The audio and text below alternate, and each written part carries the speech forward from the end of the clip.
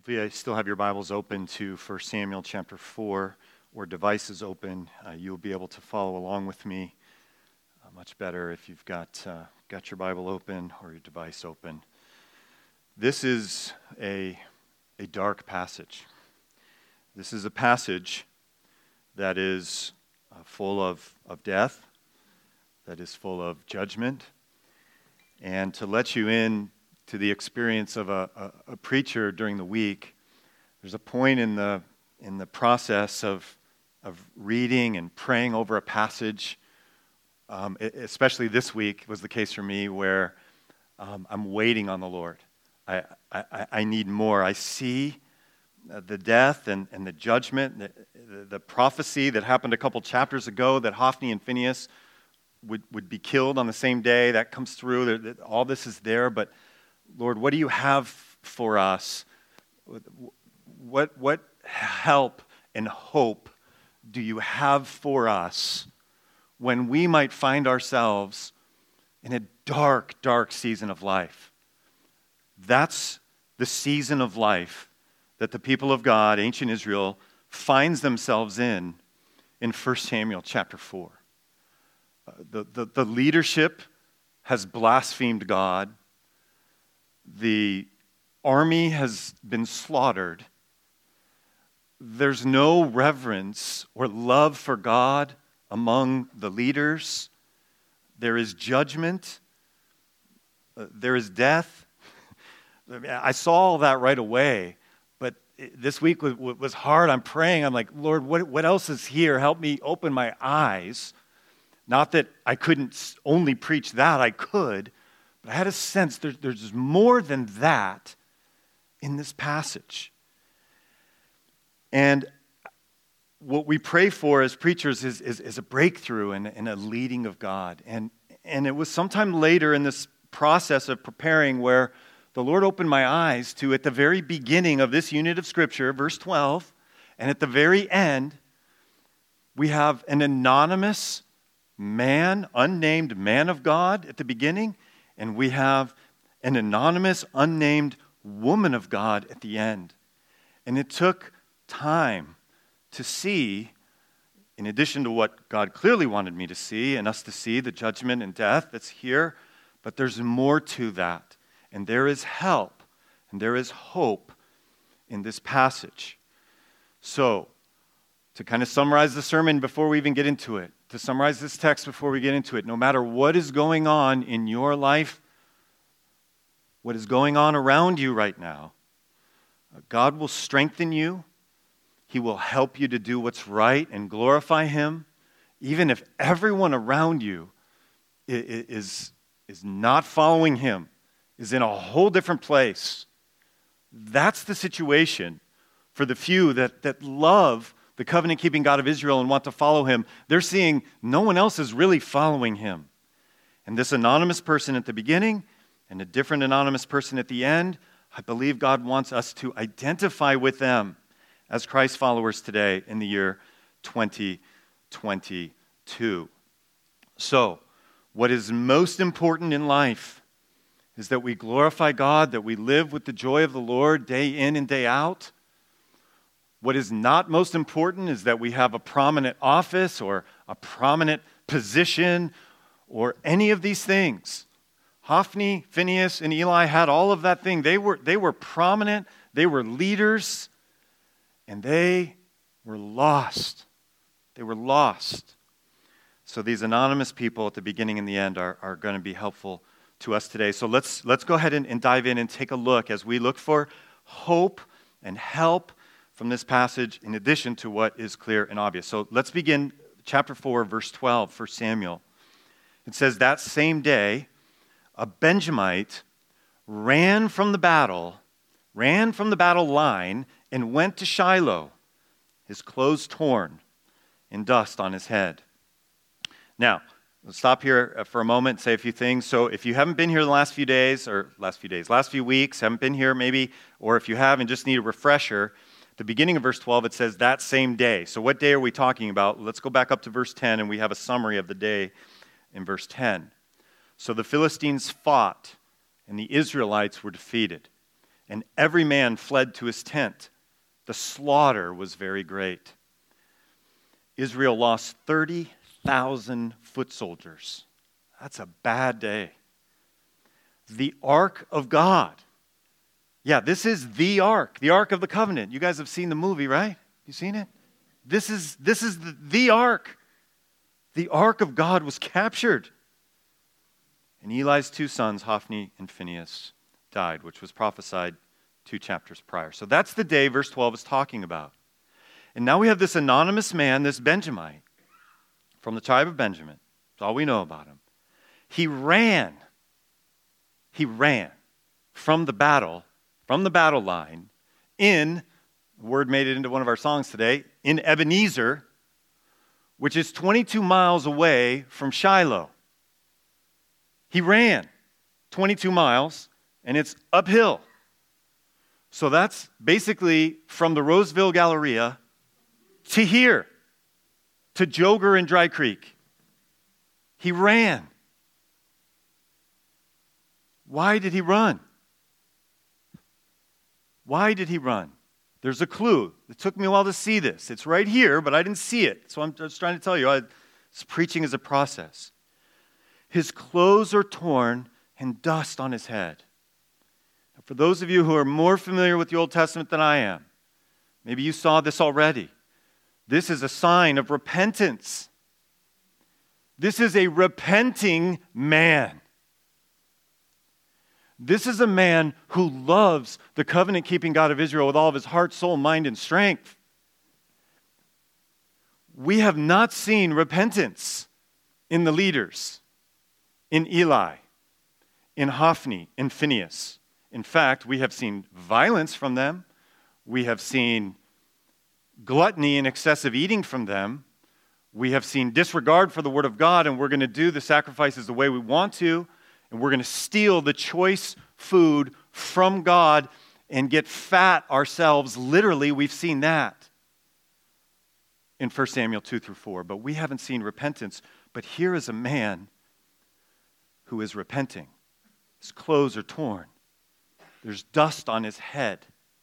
And he has run 22 miles to communicate the truth. Now, the truth is bad news, slaughter, fulfillment of prophecy. Hophni and Phinehas are dead. And by the way, the Philistines have the Ark of the Covenant. So the news is bad, but it is true news. It is news that needed to be communicated to the people back at Shiloh, at base camp. So we see in this unnamed man someone who is full of repentance. Nehemiah 9:1 says the Israelites gathered together, fasting and wearing sackcloth. He's not wearing sackcloth because he just ran away as a soldier from the battle, and they had dust on their heads there. So he is doing all of the things that a person would do who loves Yahweh with all of his heart, soul, mind, and strength as an ancient Israelite to show repentance. And he ran all the way back. This is an extraordinary individual, and God wants us to notice him, and he wants us to live repentant lives every day, no matter what is going on around with us. Repentance is the way home. It's the way to fellowship. It's the way to find joy, to turn away from what is wrong and what is evil, whether that's corporate, and I think that's what's going on here. He just sees the people of God are just a mess. And he is repenting not necessarily for his own sin, but for the people of God. And the glory of God is not in this place, and they disregarded him. Martin Luther, his first of the 95 Theses, paraphrased, says something like this: the entire life of the entire Christian is a life of repentance.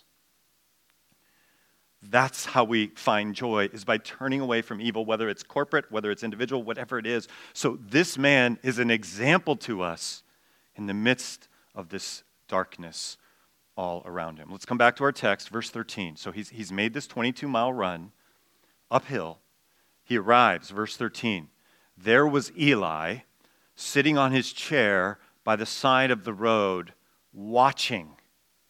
Let me pause there a moment. He's watching. Now, the text was just read. If you're a careful listener, the text told us that Eli is blind. We're going to see that in just a few verses. So we have a blind man on the side of the road watching for the news. There's something going on here literarily. Eli is not only physically blind, he is spiritually blind. He's sitting on the side of the road watching. Why is he watching? Back to the text, verse 13. Because his heart feared for the ark of God. He isn't fearing for the God of the covenant. He's fearing for the ark of the covenant. And there is a big difference between having a holy, reverential, awesome, healthy fear of God and his power and having a fear for some object that represents God. So he's sitting there watching, he can't see, and what's on his mind and his heart are not his two sons. The careful reader here, that would come up. Like, imagine dads here. It's prophesied that your two sons are both going to die on the same day, and they're at battle. Do you think you would be waiting alongside the road to hear about them? It doesn't seem to be what he's interested in. Why do I say that? Because the text says he's watching because his heart feared for the ark of God. It seems as though he has given his sons over to the wickedness that they have been living. Back to the text here. We're in verse 13. When the man entered the town, this man who ran the 22 miles from the Galleria, he enters the town and he tells what happened. And the whole town set up a cry. So he delivers the news. There's no text. There's no phone, so he's run to communicate the truth of God. This is a messenger of God's word, and sometimes God's word has very troubling news within it. That's the situation here. The town sets up a cry. Verse 14, Eli heard the outcry. So he hears, his ears are working, he can't see, but he hears the outcry. And he asks, what's the meaning of this uproar? So this man of God, this anonymous Benjamite, who I'm suggesting you and I are to identify with, he runs over to Eli, who was 98 years old. He was older than you, Fred. How old are you, Fred? You're 97. Congratulations for being here today, 97. Eli's 98. And his eyes were set so that he could not see. This is an awkward way to describe for the careful reader to see that God is sovereign over the reality that he is physically blind. Implication, he is also spiritually blind. And he's by the road waiting for the wrong thing. So this messenger comes, he tells Eli, I have just come from the battle line. I fled from it this very day. I mean, this is extraordinary. Most people don't fight in the battle and then run 22 miles uphill. Wasn't both ways, just one way, but this is uncommon. So I fled this very day from there. I was there. What happened, my son? Verse 17, the man who brought the news replied, Israel fled before the Philistines, and the army has suffered heavy losses. Also, your two sons, Hophni and Phinehas, are dead, and the ark of God has been captured. So again, the reader would anticipate a father having intense grief here over the loss of his two sons on a single day. It was prophesied by God it was going to happen. But what's on his heart? Verse 18. When he mentioned the ark, when this runner mentions the ark of God, Eli fell backward off his chair by the side of the gate. His neck was broken, and he died, for he was an old man and heavy. He had led Israel 40 years. I've got this word heavy circled in my Bible. There's significance to this word. We could paraphrase it. He is fat. He is obese. And it actually contributes to his death, his obesity, breaking his neck. I don't know that we have anything like this in the Bible where someone's gluttony is identified by name and then causes that, in some ways, causes his death. I have it circled because the word heavy here is the Hebrew word kabed. And if you flip back over to chapter 2 and verse 29, let me just read it or listen to it or flip over there. This is another anonymous man who is bringing the word of God to Eli, and he says in verse 29, "Why do you scorn my sacrifice and offering that I prescribed from my dwelling?" He's referring to the fact that they are eating against God's word the choicest parts of the offering. "Why do you scorn or kick my sacrifice and offering that I prescribed for my dwelling?"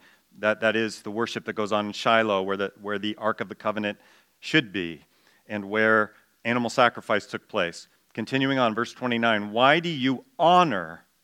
So that word honor is the identical Hebrew word back in our text that's translated heavy in chapter 4. It's the same word.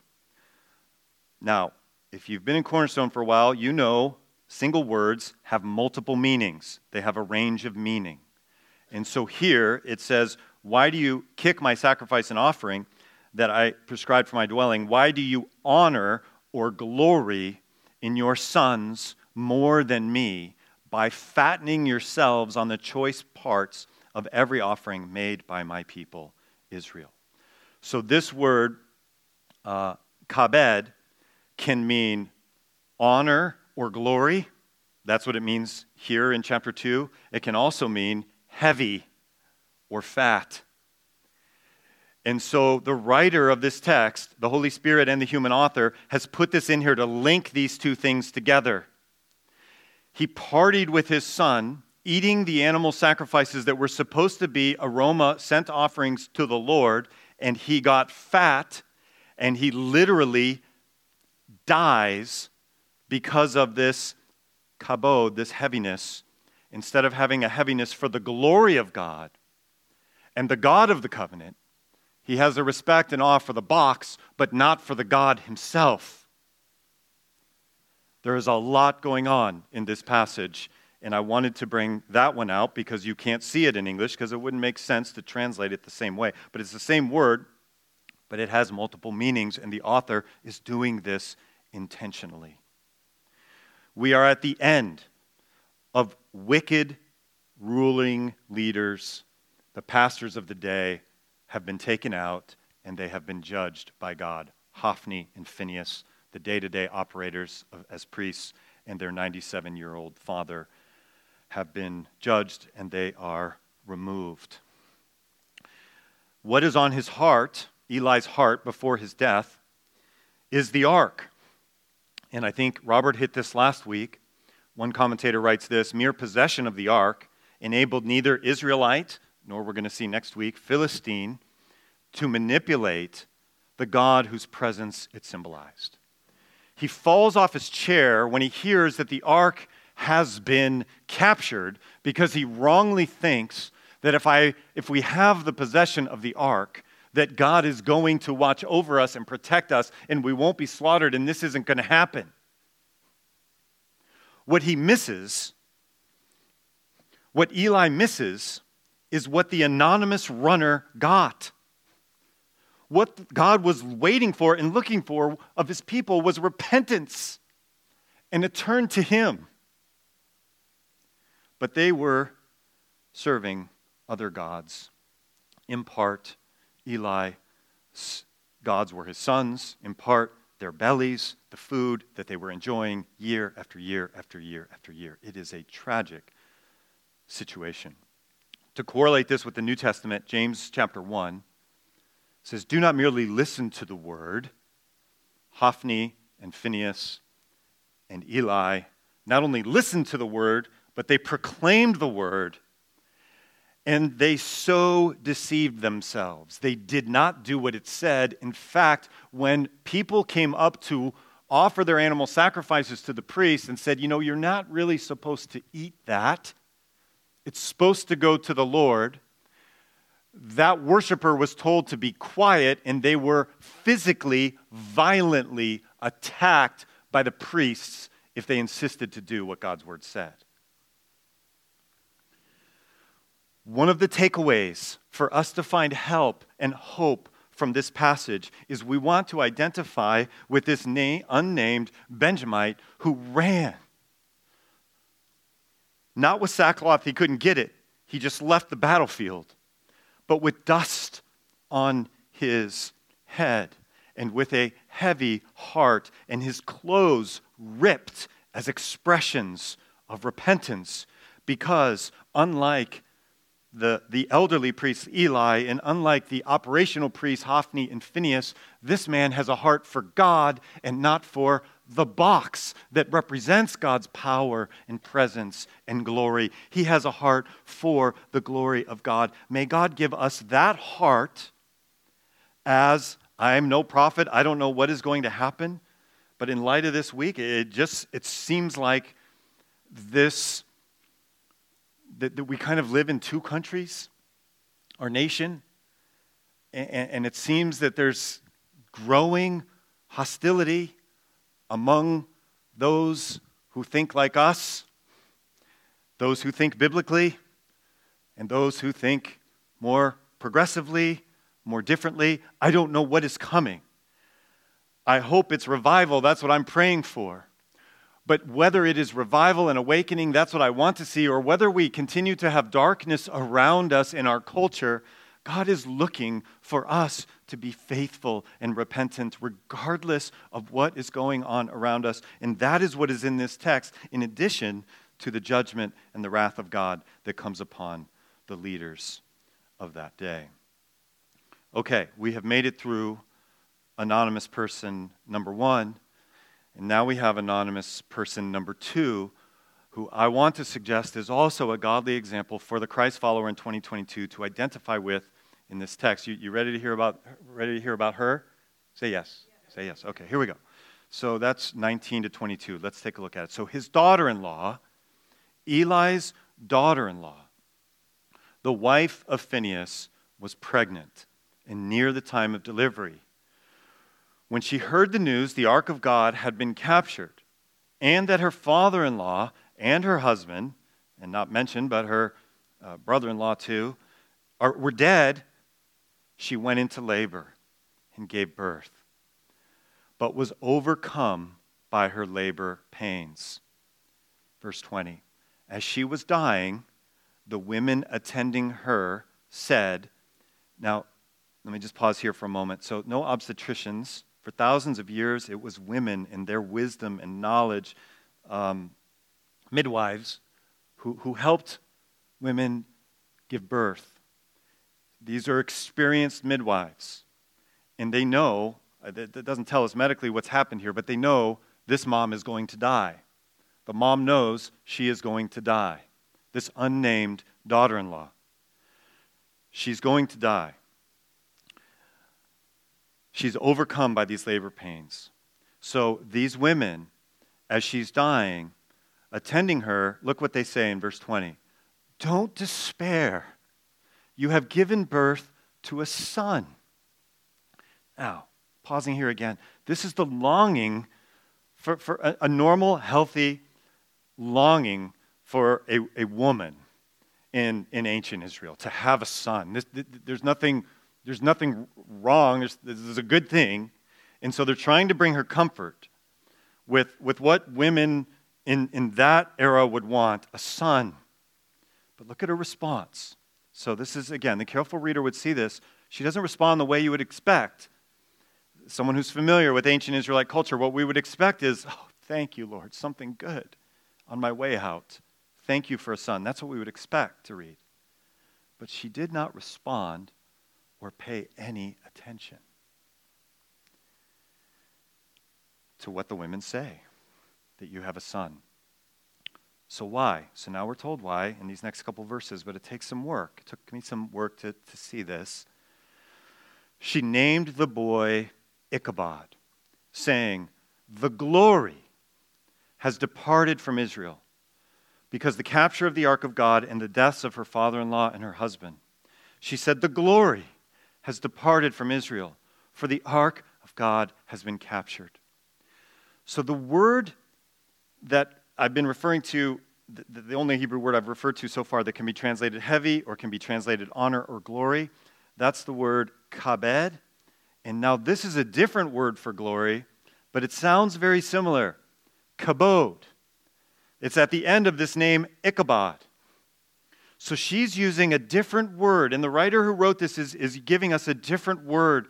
So we have this process in our minds going, this is a different type of glory. Eli had a glory.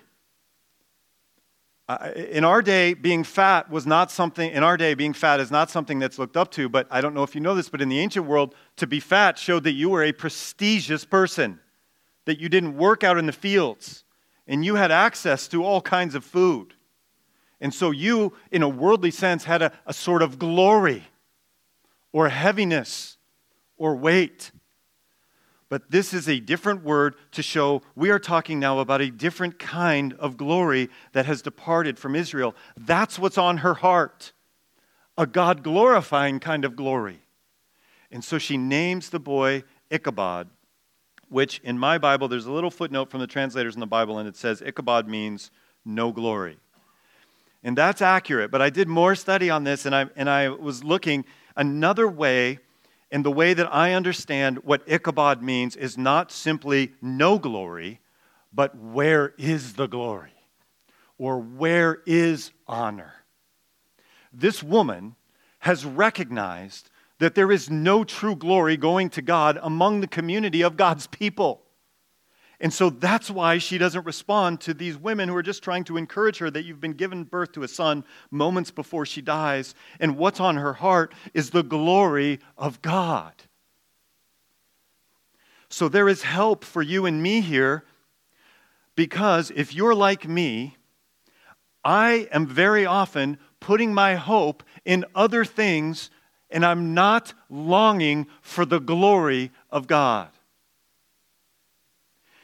Eli and Hophni and Phinehas and even others, they have this unhealthy relationship with the box, with the Ark of the Covenant.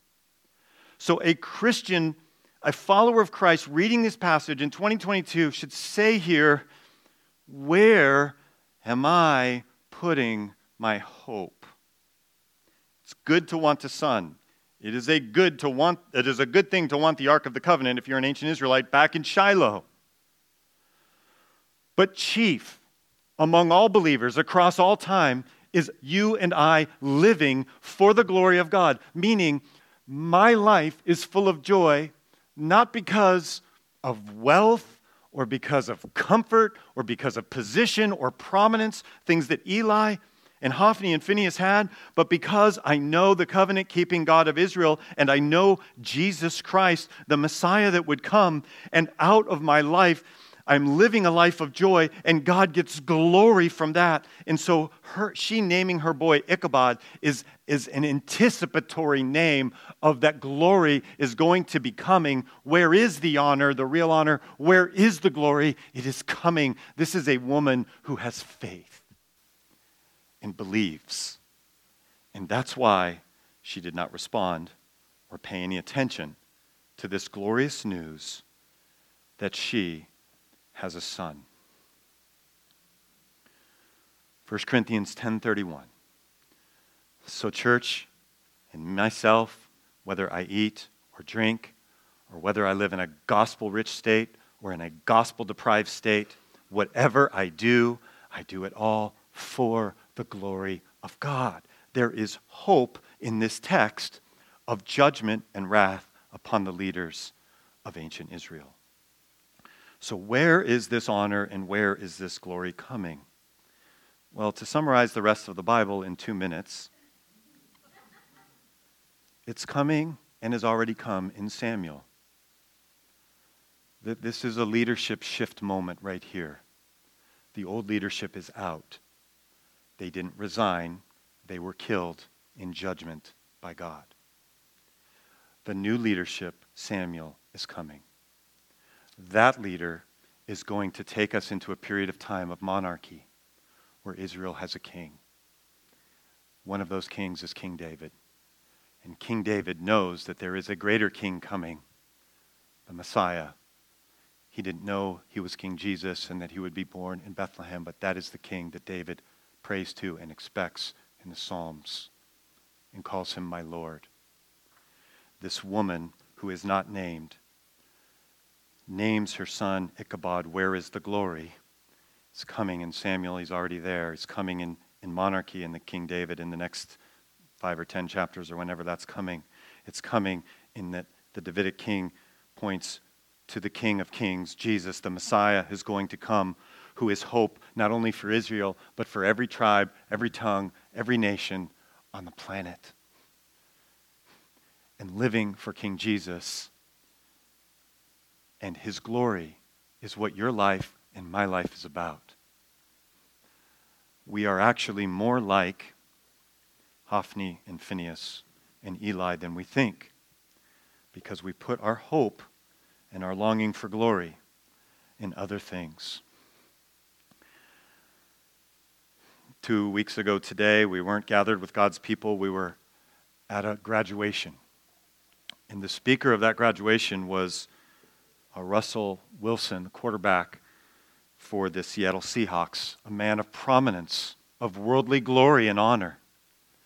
But he mentioned to all of us, he didn't use these words, but he mentioned to us that his real life, what is most important in life, is that he is a Christian. He said this in a secular, liberal, dark audience spiritually.